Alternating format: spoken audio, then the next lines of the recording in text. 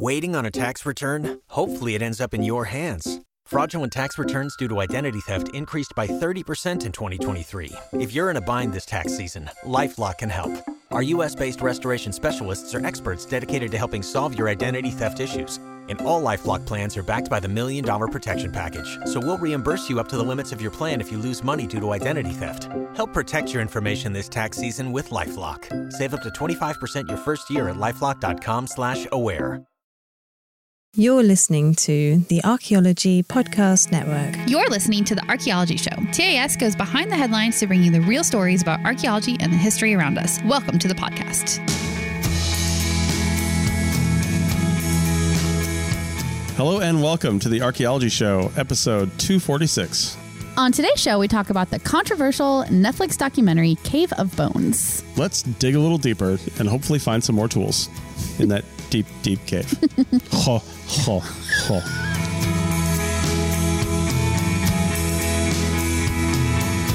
Welcome to the show, everyone. Merry Christmas. Oh, wow. It's Christmas Eve, isn't it? Points to anybody who gets that reference. Like, literally anybody. You're my best friend. So it's Christmas Eve when we're releasing this episode. So our Christmas present to you is talking about, Netflix. Scandal in the archaeology world. Scandal? It's not a scandal. That's not really a scandal. It's just a little bit of a controversy, I guess, maybe a little bit. Every discovery is a controversy. It's not that either. You're making something out of nothing. I am not. Go look at all of the links and sources that we have linked in our show notes. But so what we're talking about today is Homo Naledi and the documentary on Netflix called Unknown Cave of Bones. Yeah. And I think we heard about this documentary when it came out over the summer, but we were busy, we were traveling a lot. We just did not get around to watching it when it first came out, but it sort of circled back into our sphere sometime recently. And we were like, oh yeah, that thing, let's watch it and talk about it. So that's what we're doing today. Indeed. So take a look at the links. If you haven't seen the documentary, go watch it. If you don't have Netflix or you don't want Netflix or for whatever reason, there's something that I linked to. It's in our notes as, let me go up here, Cave of Bones Explorers Club talk with Dr. Lee Berger, because I was I think I mentioned this on the last show, I was in a hotel room and I couldn't get my Netflix to work because I wanted to watch it while I was on a client meeting. And so I just looked for something on YouTube, and the Explorers, he's part of the Explorers Club. He's a member, and they did a talk earlier this year. I think it was in the early fall. Yeah. And it's really good. I mean, it's got video, it's got pictures. It's him talking about what made up this whole documentary. Yeah. But it's more of a, I wouldn't say a scientific lecture, but it is a little bit more presentation. Yeah, a little more than the documentary sensationalism that they do. The documentary is super slick, but it does have those sensationalized moments, whereas it sounds like that is a little bit more information presentation sort of a thing. So. It's good. It's very engaging. It's about an hour. There's some questions and answers at the end, and it's really good. And the documentary is just a little over an hour too, so it's like an hour and a half. It's not a huge commitment, but it's totally worth watching for sure. So let's start this off by talking about Homo Naledi and the Rising Star Cave and what that's all about. Then we'll get into the documentary. Yeah, for sure. So Homo Naledi is the most recent addition to the human family tree, or not human, but the pre-human. What is the word I'm looking for? Paleoanthropological family tree, And Naledi is the means star. Okay. By the way. Gotcha. Yeah, that's where I Homo did not Naledi, know that, but that makes sense. Because of Rising Star Cave. Yeah, they were found in the Rising Star Cave in South Africa. Yeah. And in 2013, I think, is when the bulk of the discovery of these remains happened. Yeah. At least the initial discoveries. Yes. Yeah. Yeah. When they really figured out what they had going on there. And it was Dr. Lee Berger here who's lived in South Africa his whole career, basically. He's actually from Georgia, which I didn't know. Oh, but I didn't know that. He's lived in South Africa for his whole career because he's a paleoanthropologist. If you want to be a paleoanthropologist, well, you need to go where the paleontology is. Yes, and South Africa has long been a hub of this kind of stuff. What? Partly because of the cave systems. You mean it's not Georgia? It's shocked. Really not Georgia. Although Georgia, the country, has a lot of cool stuff too. They do. I believe that's where the Denisovans were. Oh Good point. Good point. So, okay. Well, anyway, yeah. So he's been there, and it was something interesting. His son actually found a rock that was a skull of an early Homo. I can't remember which one it was. Yeah. I remember hearing about that too. Yeah. So the group of individuals found in the cave have this interesting mixture of human and ape features. This would be the Homo naledi. Mm-hmm. They were not like anything that had previously discovered, which is why they pushed to give them a new species name. And as far as I can tell, this has been 10 years since this happened. So it's pretty well set in the academic community that Homo naledi is a new species. They're like a new side branch on the family tree, essentially, right? Well, there have been more bones found of Homo naledi than any other Homo species in existence ever. Yeah, right. For sure. I mean, besides maybe Neanderthal, but for I don't even know if that's true. To be honest with you, I mean, there are so many individuals in this cave that it's irrefutable that this is a new species. Yeah. Regardless of what you think about it, it's a new species. It definitely is. And this is a new, very old species. They date to somewhere from 236,000 to 335,000 years ago. So very, very old, pre-human, pre-modern human for sure. And I think it's a little unclear still, like where they fall as far as in the family tree line, like if they're leading to another species. They're not in the human branch, I don't think at all, but they could be going, I don't know. I'm not sure exactly how they fit into the family tree. So yeah. Some of their features that make them what they are is they have a heavy brow ridge, much like some of the people I went to college with. They're flat-nosed and have a protruding mouth. That was really mean to the people you went to college with. What's wrong with them? Actually, there was this one guy who was super cool, very smart, but we always used to say he had definite like Neanderthal genes because he had the biggest brow ridge I've ever seen in my life. Really? Yeah. Well, you know what? It still exists in modern humans today. So yeah. He was cool though. He knew it though. But anyway, so protruding mouth like an ape. Their teeth, however, were more similar to modern humans than apes, and their brains are very small, which is one of the reasons why, if you're going to build a controversy around this thing, a lot of people, when the research first came out, were like, there's no way an individual or a being with brains this size could do the things that you're saying they're doing. Yes, that is because we didn't have evidence of it before that. Yeah, it's the heart of the controversy, really, is how small. Their brains are about a third of the size of a modern human brain, about the size of an orange, which is quite small, really, when you think about it. I know. I'm like, an orange that you find like at a fruit stand, or an orange at the grocery store, like a which navel is the size orange of our or a brains. clementine. Like which kind are we talking about here? What kind of orange? They walked upright, but had slightly longer arms than humans. Although when you look at the documentary, they show the hand, and it is a human hand. Yeah, but the fingers are a lot longer for like grabbing. But the shape is more human, whereas with an ape-like species, a more ape-like thing, the thumb is in a different orientation, more for grabbing onto branches and things. Yeah, true. Yeah. Height-wise, they would have been in the 4'8" to 5'2" range, and they were super skinny and much better adapted to climbing than humans. So you're like a tall Naledi. Excuse me, I am 5'3", so I would be a giant among their people. Rude. Yeah. So, as yet, there is no evidence for tool making by this group, but we will get there. No, hush, we will get there. All right. I don't know why you would write that, since we will get there. Because that is the current agreed upon research for this group of people or group of prehumans. Yeah. The Rising Star Cave so let's talk about the Rising Star Cave now. It's a really, really cool cave system. It has a few man-made openings from mining activity about a century ago. Yeah. And that is the way that they're getting into the cave today. The natural opening that would have been used by the Homo naledi has collapsed and is not accessible anymore.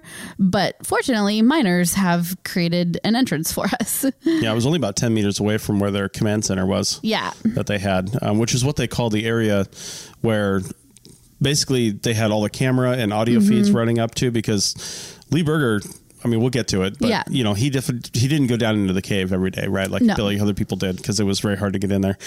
But they were watching every step of the way, through these camera feeds. They had eyeballs on the whole thing. So it was really cool from a technology standpoint, what they had to set up in order to keep track of all the excavations, because a lot of the people heading these activities, the other guide John Hawk, I think his name was, or Hawks, something like that. Yeah. He was not able to go in the cave either. Yeah, but, I've met John Hawks. Oh, have you? Okay.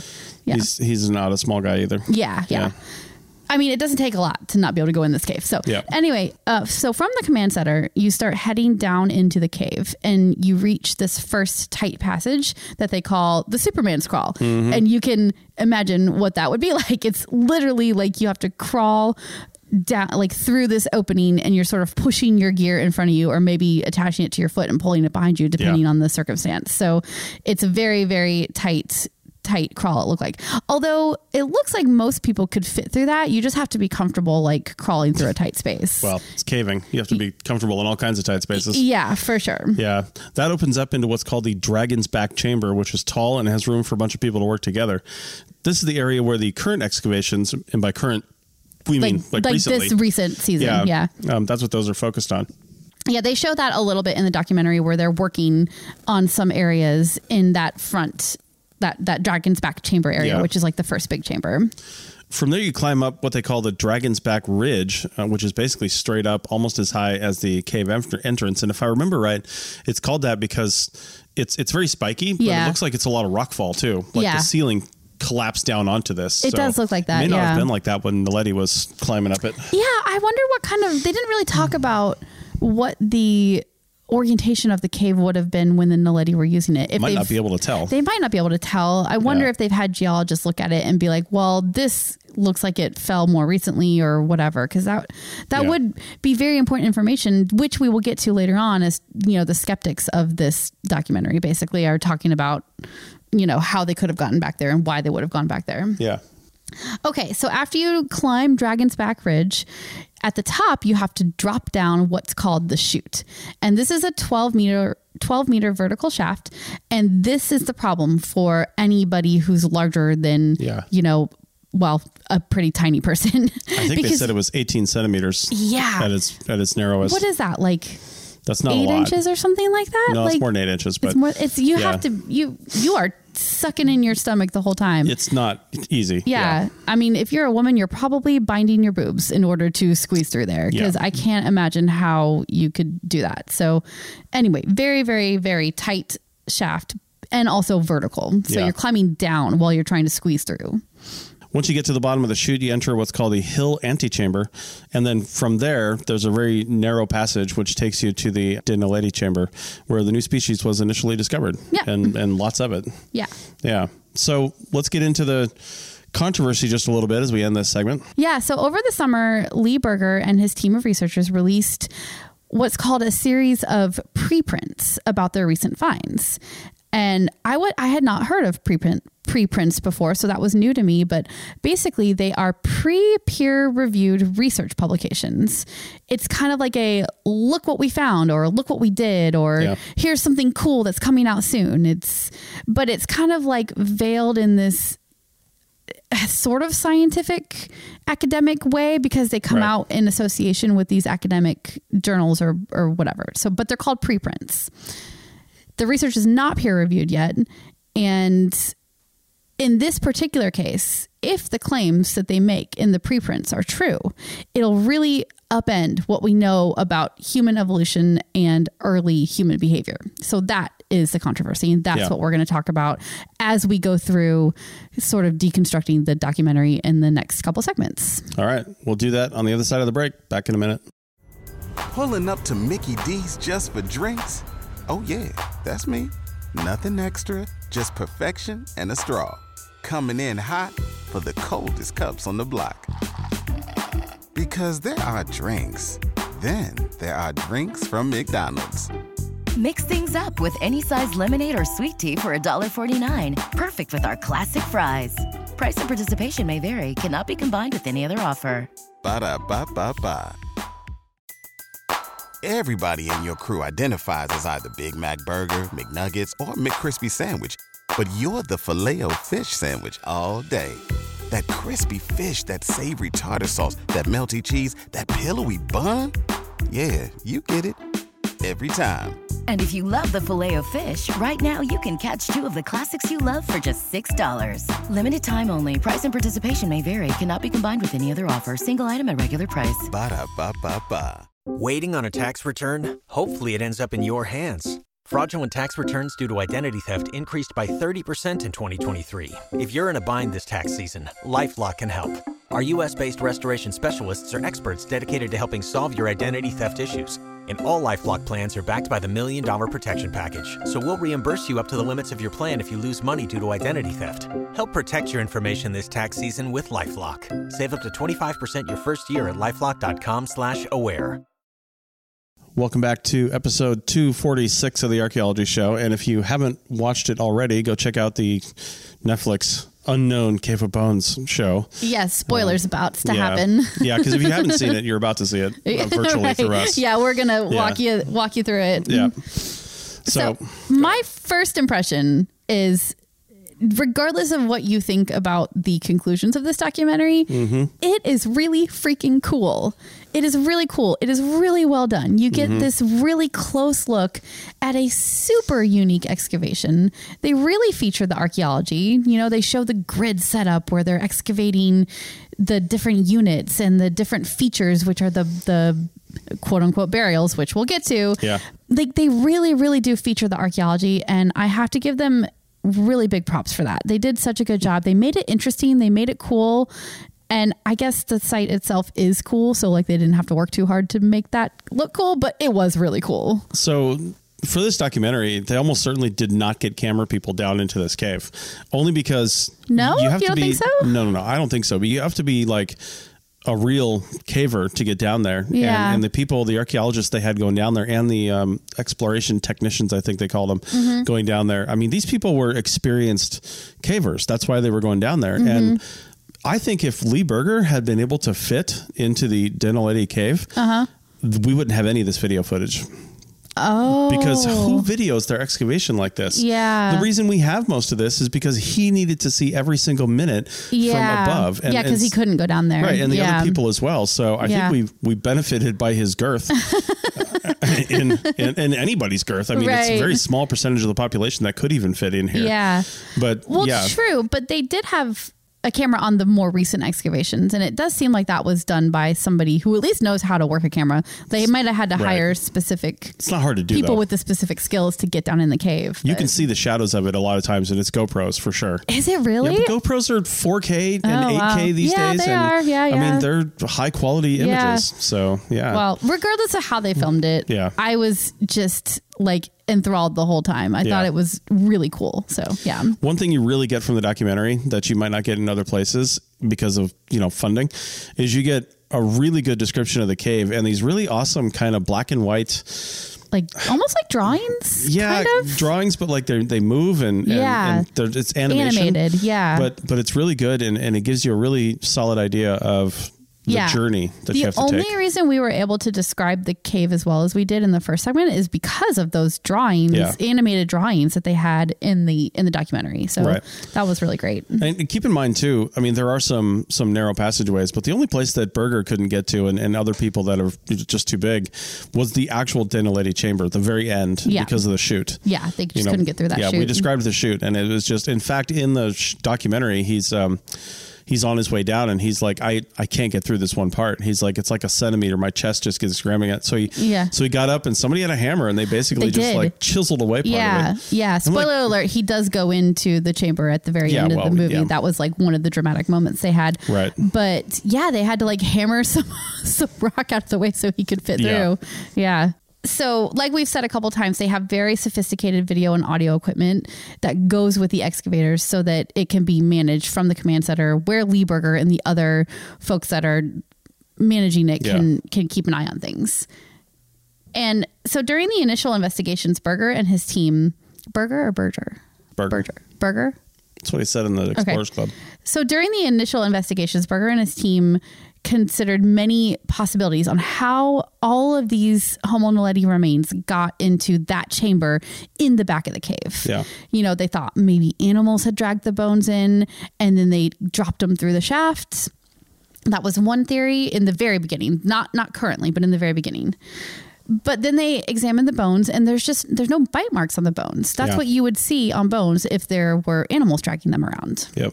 Also, there was at least one articulated foot.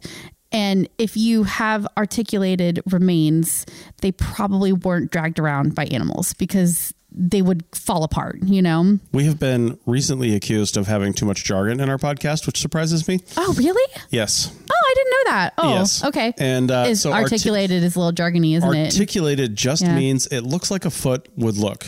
It was put together. Yeah. And all the the only pieces way are still the bones arranged. are in the orientation they would be as you look at your foot now. And the only way that happens is if it gets down there with flesh around it to hold those bones together.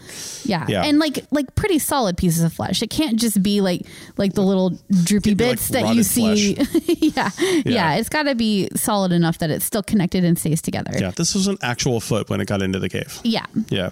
Okay. So we've got to throw out the animals dragging the bones in. So, next theory. Yeah, so the next theory is that Homo naledi themselves dragged the bodies through the cave, and they brought them in there on purpose. And we're looking for a place to, protect their dead. Yeah. For lack of a better way to say that. Yeah. Yeah. And they kind of like went with that theory for a little while. And they have a little bit of proof of that because there is evidence of beetle activity on the bones. And those particular beetles would only have done that if there was still flesh on the bones when they were deposited in the cave. Yeah. So they know that these remains got there with flesh on them still, basically. Yeah.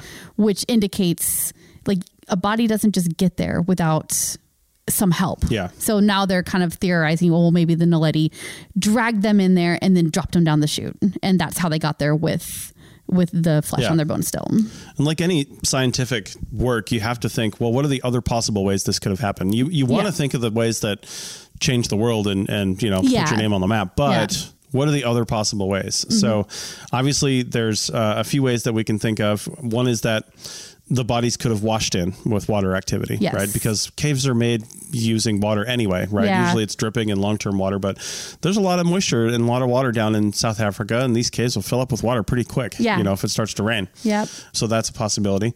Also that people just could have crawled in there and died themselves. Maybe they couldn't get out of the chute. Maybe they got turned around or got trapped and just ended up in a place where they fell down the chute. Yeah. Yeah. I mean, it could have happened. And then finally, these could have been ancient astronauts that beamed in there and then couldn't beam back out. Oh my God. That is one of the current theories that is yet to be disproven. That is not a theory. We do not support that. To be clear, please don't pull out that soundbite of Chris saying that. Try to disprove it. I dare you. Prove me wrong. Oh my God. All right. So to recap, they have these bones that went into this chamber with flesh on them.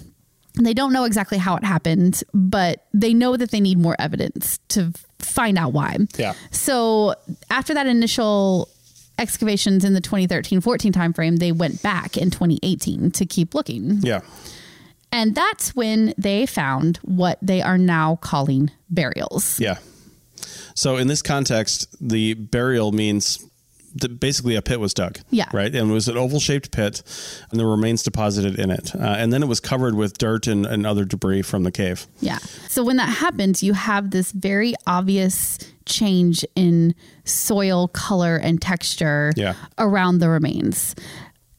And I will say one thing about that from my own experience excavating burials is that the other thing that causes a change in soil texture is the decomposition of flesh.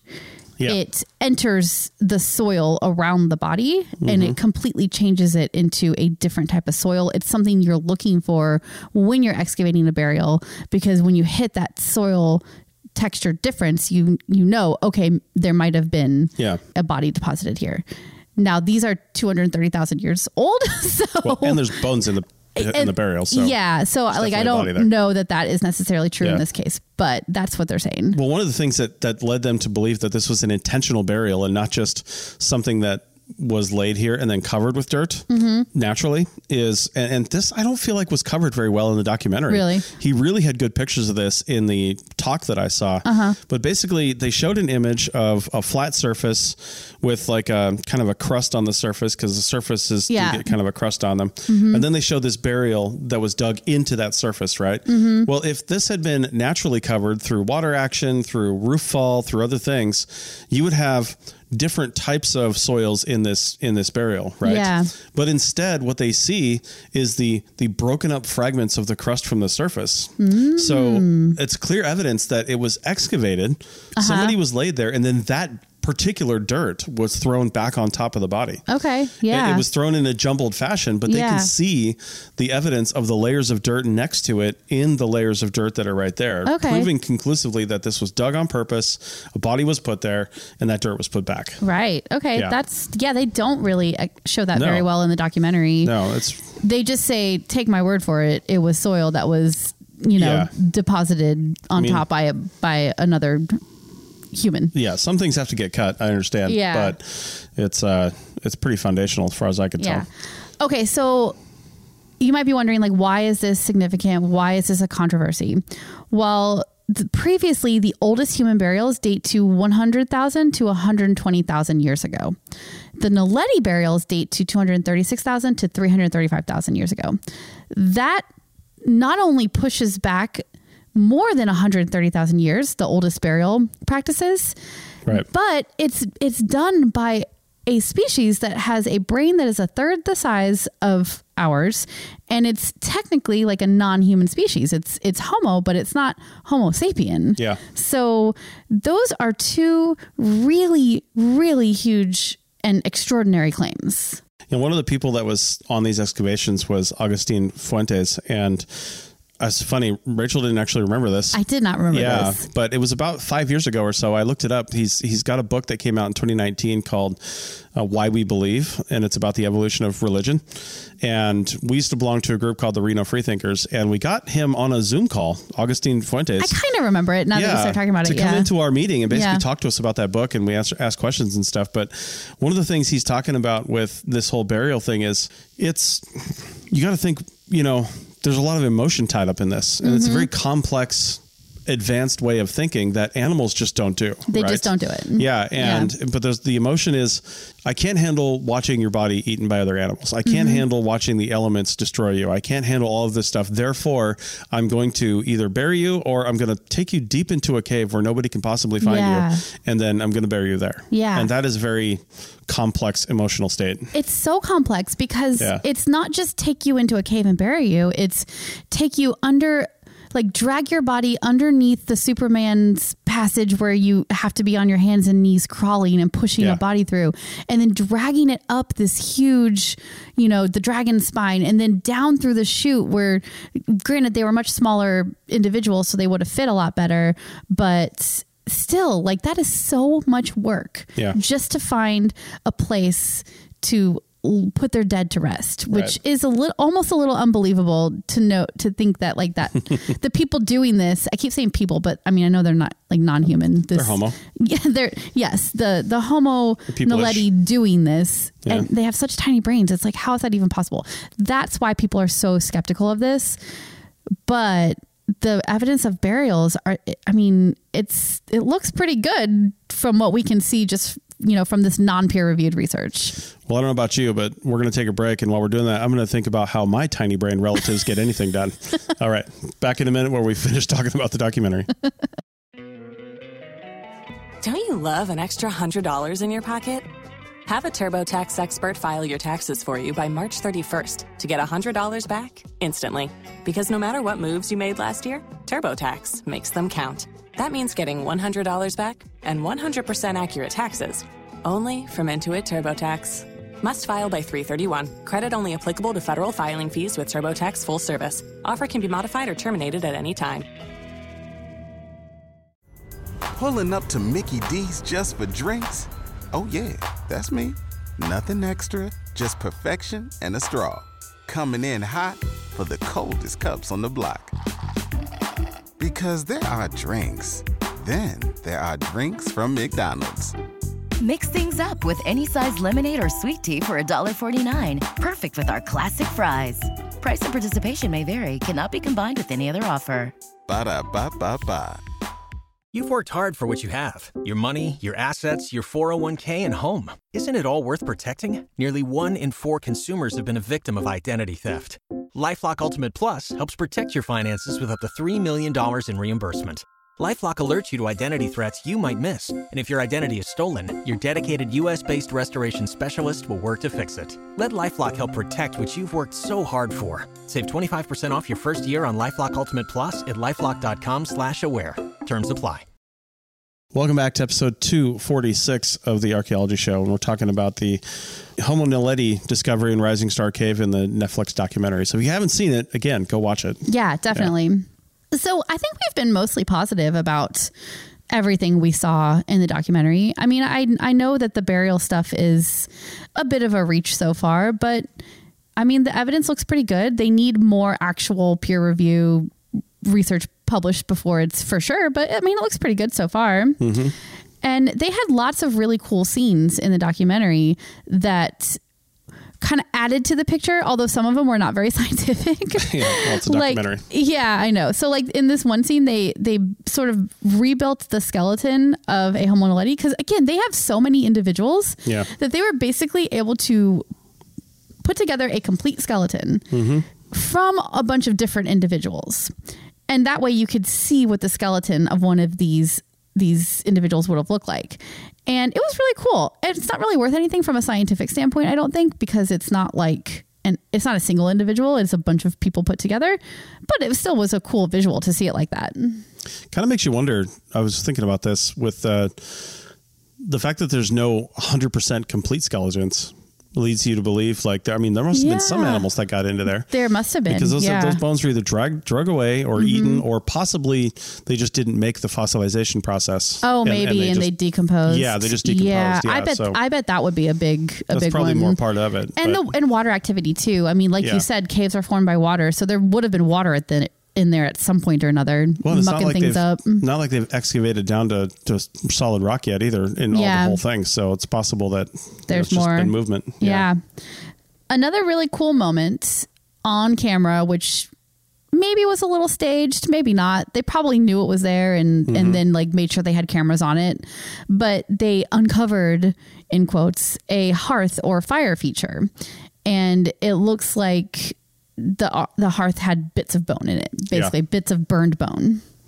Yeah, Berger was like, Naledi had fire and also cooked meat, and was really, he was standing there and it was pretty cool. But the thing is, that is actually really cool because seeing evidence of fire, you can see evidence kind of hearths because of the way it changes soil and things like that. But actually seeing evidence of fire like this, that's that old, regardless of the species that did it, is unheard of. Yeah. Absolutely unheard of. It is. The preservation in this cave environment and how all that just worked out from a chemical standpoint is what caused that to be. But it's just unheard of to find something this old that is direct evidence of fire. And I think the thing that made me pause, though, is that they found this hearth in the first chamber, the bigger chamber that anybody could access. Yeah. And that would mean anybody in the last 200,000 years. Yeah. And they don't know for sure that this fire was created by the Homo naledi. Definitely not. They just don't have evidence of any other human ancestors or humans in this cave. So I think it's dangerous to jump to the conclusion that it was Homo naledi who made this fire.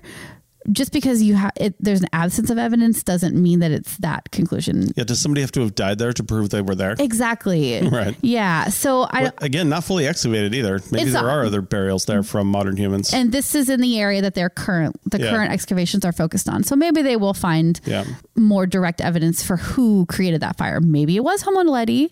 But it might have been somebody more recently. Yeah. I suppose they need to date the hearth still, too. They should be able to do some kind of analysis on it. Maybe not carbon-14, though, right? Because that wouldn't...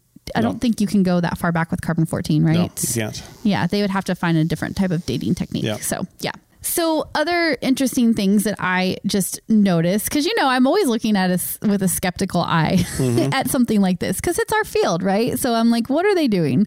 And one thing I noticed is that they showed tons and tons of fragments of bones with numbers on them. And the numbers were like in the 200s, right? But they never said how many individuals there were in the Naledi chamber where the Homo naledi were found. And I looked it up online, and the minimum number of individuals the estimated number of individuals is 15, which is a massive number for paleoanthropology, right? Yeah. But when they show these fragments of bones with numbers in the 200s, it makes it seem like there's a lot more individuals than that. It's just the fragments that are counted. It's just the fragments that are counted. That's why I wanted to make sure that was clear. It wasn't clear in the documentary. That was fragments, not individuals. Yeah, of course. You wouldn't put the same number on every bone. Yeah. Yeah. And another sort of, I guess, critique I had is like we talked about, they had all these amazing animations that they were doing, sort of these like almost like sketch animations, right? And they did one for this like supposed burial that the Homo Naledi would have done, and this like teary-eyed group of mourners gathering around a dead loved one. The body is wrapped with some kind of cord, which of course they have no evidence for because cord would not survive in the archaeological record. And I just was like, that is a really nice fantasy, and that's the kind of thing that archaeologists love to sit around at a bar having a beer and like fantasizing about that. But I'm not sure that those kind of fantasies have a place in like documentary world or in research. Is where those belong. They don't belong in a paper. Only if they're clear in the documentary that this is an idea and this is this is a cool way it could have happened. Of course they were. Know? They didn't say that this is how it happened, but what they're trying to represent is what we mentioned in the last segment is that you don't make this journey, this perilous journey, even for somebody who's 4'8" and it probably wasn't as perilous for, but they can fit in there. But it was still really difficult. You didn't have flashlights. You had fire you were trying to maintain while you're going in this really dark, scary place. Yeah. And not only that, but you're bringing your dead, relative or friend along with you. And the emotion that's part of this would have been real. Right. So, I mean, they were definitely sad to see this person go. Otherwise, why would they be going through so much trouble to bury them? And I don't know if they even had tears, to be honest with you. But I mean, I appreciate the theory behind the animation, right? Yeah. Like I said, this is the kind of stuff that we love doing. We love to sit around and theorize how something could have happened. Yeah. It's the fun of doing this kind of work, right?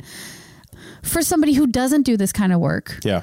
I'm not sure they did a very good job of drawing that line between fact and fantasy. Yeah. These illustrations and animations came across as this is how it would have happened rather than this is how it could have happened, in my opinion. So we got to talk before we end the show about one of the other major finds that they had here. And one of these was from a child burial. Yeah. So they found these really tiny finger bones, and when they were looking at this, they were super fragile, and they were like, how are we going to get this thing out of here? I don't think we can excavate it. So they ended up wrapping the entire thing without excavating. They wrapped the entire thing in plaster, like you would do like dinosaur bones or something. And then they pulled the entire piece out of the cave, this whole small child. Yeah. It's crazy. Like they did an animation, I think of it as well, where they were like pulling it up the chute and all the crazy. Oh no, it wasn't an animation. They had actual footage of it because they have cameras on everything. Yeah. It's so crazy. They still haven't, as far as I know, they still haven't broken into this plaster. I don't think they have. But they did do a CT scan. So Lee Berger's wife is also a scientist, but she's also in the medical side of things. And she has a CT scanner, and they looked at it, but it wasn't high enough resolution. They couldn't really get the detail that they wanted to really find out what was going on here. But one of the things they did see was it looked like there was a piece of rock in with this burial. And you don't find a lot of rock in there, they said, that's not like roof fall. And this wasn't roof fall rock. This wasn't anything else, because it's all like limestone and stuff in there. So, but this rock was different. And it was like kind of like flat, and it definitely had like a tool like shape to it. So they I thought this was really funny. They started calling it the tool like rock. Which is exactly what it looks like, really. So So they ended up taking it to the European Synchrotron Radiation Facility in France, which is basically a gigantic scanner to do this, sub-millimeter level scan of the things inside to produce 3D images of what was in there. And they ended up seeing this rock that everybody is saying, my God, this looks like a tool. And it looks like it was directly placed in this child's hand. After death. It was buried with this tool in its hand. And maybe it was just like, you can speculate all you want, but a lot of times in obviously later burials and like the Egyptians and everybody else, they would literally give them things that would come to life in the afterlife and help them, like servants and things like that. These representations, also tools and things for weapons. Protection, food, supplies. You're going on a journey, right? I mean, we're not saying that these guys did that, but it could have been even something as simple as, well, the kid really liked playing around with this, you know, and so they wanted to give him something comforting. But even that representation, that thought is incredibly advanced, right? And we kind of glossed over this, but when they did this 3D image, they definitely saw a full skeleton encased in this piece of rock that is covered by plaster right now, that they just can't excavate it because it's too fragile. Yeah. But I'm not sure they really need to, because they can see the full skeleton with this crazy good imaging, I think it's time. Do you think so? Yeah, I think they should. I just would hate to ruin it, but I mean, not going to ruin it. They got to get to that rock and figure out if it's an actual tool or not. They also need to know if it was placed there or if it got in there in another way, which excavating might give them some clues about that. Because when they looked at the scan of the rock, there wasn't really conclusive evidence that it was a tool, and it could have just been a natural piece of rock that fell in. So that knowing if it was placed in the hand, if it's an actual tool, like all that would be very important. So, but in the documentary, they really played this up, right? Well, like they're making tools. Yeah. These were a pre-human species that are making tools. I'm like, no. Like, let's back up for a second. Like, we don't even know this is a tool yet. So I don't know. There's a lot going on here. So there is, but like, we don't even know this is a tool. So I know. Slow your roll, guys. It's just two of the things that define Homo sapiens.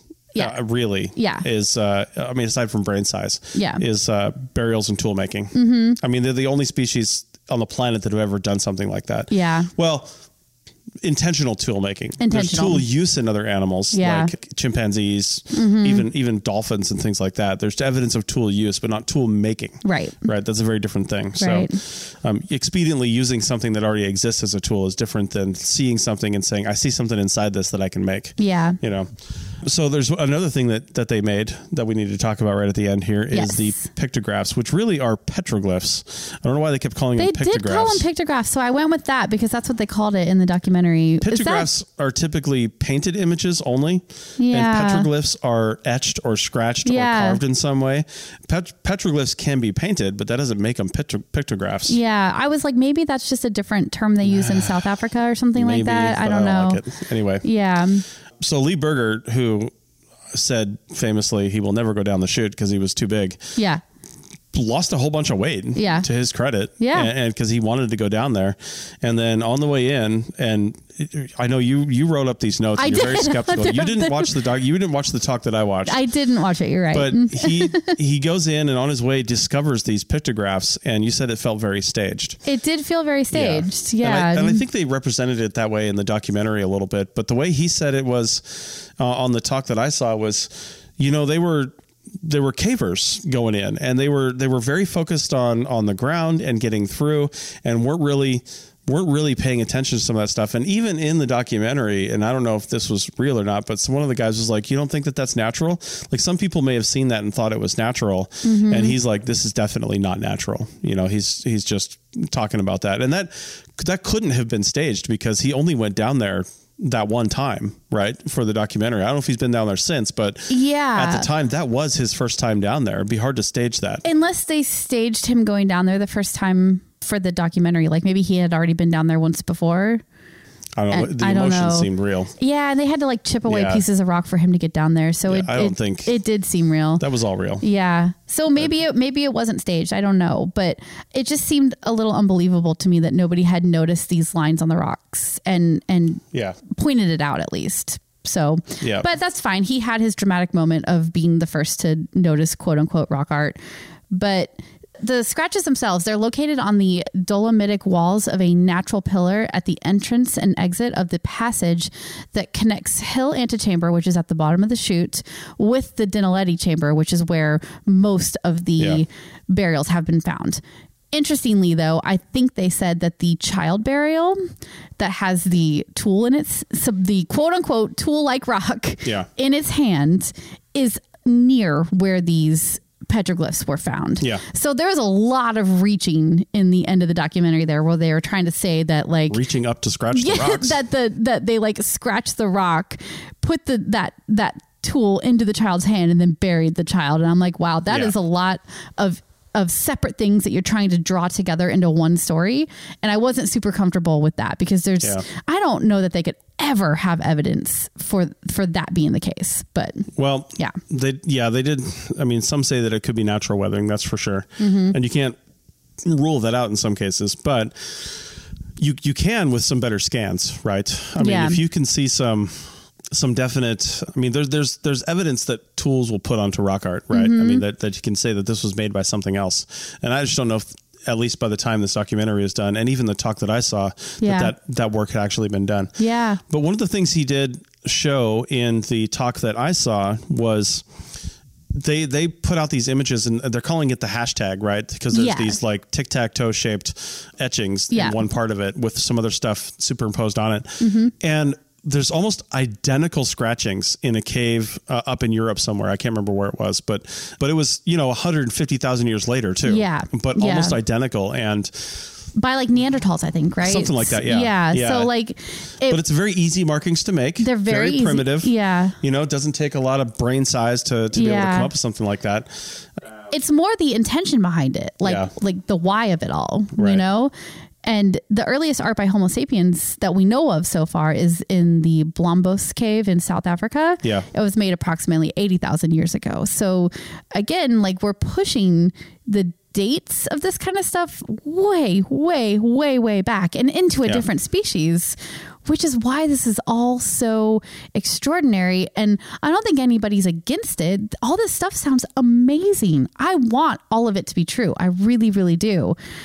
But a lot of this came out in preprints. It's not been peer reviewed, published research yet. So I think a lot of the skeptics are just like, we need more evidence for this. Like it looks good so far, but you just can't draw all these conclusions yet. We need more evidence. We need to see your evidence, in a peer reviewed paper.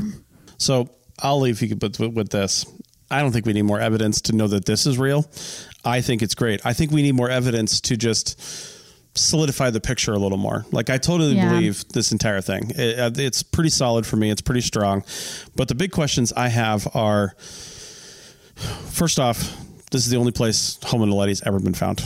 Where's the rest of it? Yeah. Where's the rest of Homo naledi? Now, there's not a lot. I mean, there's been a lot found in South Africa, but still, there's also a lot of animals down there that eat people, right? So there's not a lot of really good things left. Most of what's been found down there has been found in cave and limestone environments, right? Yeah. So, we need to find more stuff like that. But also, if they were so, quote, advanced 250 to 300,000 years ago, why didn't they change more dramatically than that? Why didn't they? But that's not even a fair question, because I mean, you see that in the archaeological record all the time, where somebody's doing something and they just do the same damn thing for 50,000 years. Yeah. And nothing changes. So that's, I guess, not too surprising. I wouldn't expect them to have cars 10,000 years later. Right. So, well, I would wonder, where's the rest of them? Yeah, and like, why aren't they in our direct line of evolution? Like, they're on a branch over here, and probably didn't even contribute to. Well, we don't know that yet. I mean, I think that they're separate, but we don't know that yet. I mean, I guess maybe they are more in our direct line. But then, like, then humans or the ancestors lose that ability. Like, why didn't those abilities continue on, or have we just not found evidence of it? I don't know. I mean, this is a time frame when multiple human-like species were living on the planet. Yeah. Not all of them made it to Homo sapiens. Yeah. These guys just seem so advanced. So why didn't they make it? Well, why didn't the things that they were doing continue on to the next? But you're not asking the right question, right? Like, they seem so advanced, sure, but maybe we just don't have evidence of the other human-like species at that time doing this, because we haven't found it yet. It's the common problem of absence of evidence doesn't mean that it didn't happen. It just means we don't have the evidence yet. So it's really important to keep that in your mind. Were they advanced, or were they just normal, and we haven't found evidence that other species did the same thing? Yeah, I mean, it's definitely possible. It's a very unique environment that it's going to be difficult to find again. Yeah. Also, why is Homo naledi the only one that managed to make it there? Yeah. Why did anybody else follow him in? That's why I'm like, can we say for sure the rock art was the Homo naledi? Like maybe that was a later species that managed to get in there, do the thing. The burials that were there from the Homo naledi would have been long covered at that point. If like, 100,000 years later, some Homo sapiens, somebody from that branch got in there and made the rock art. Yeah. So I think that's where my skepticism comes in, is like drawing all these things into one picture together for the Homo naledi when they could be separate, disparate things that happened, completely separate and maybe hundreds of thousands of years apart. Yeah. I think that's probably my biggest critique. I'm not saying none of this happened, that it's all wrong. I think the big picture is not, I don't know. There just needs to be more evidence before you pull all of it into one story together. Yeah. But that is the fun of archaeology, right? Is telling the story. So I understand wanting to sit around and tell the fun story, right? Yeah. You just have to be careful when you're communicating to the public that are not experts, that don't know, that you're not, creating a fantasy that doesn't have evidence supporting it. Yeah. So yeah, I think that was where I fall on all of this. All right. Well, tell us what you think. Yeah, I want to hear it.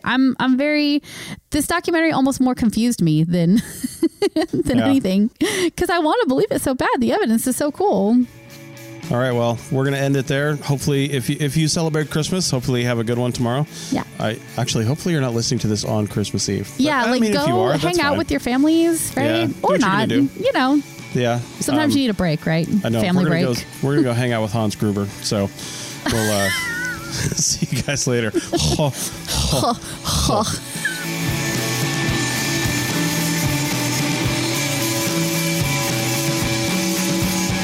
Thanks for listening to The Archaeology Show. Feel free to comment and view the show notes on the website at www.arcpodnet.com. Find us on Facebook, Instagram, and Twitter at ArcPodNet. Music for this show is called I Wish You Would Look from the band Sea Hero. Again, thanks for listening and have an awesome day.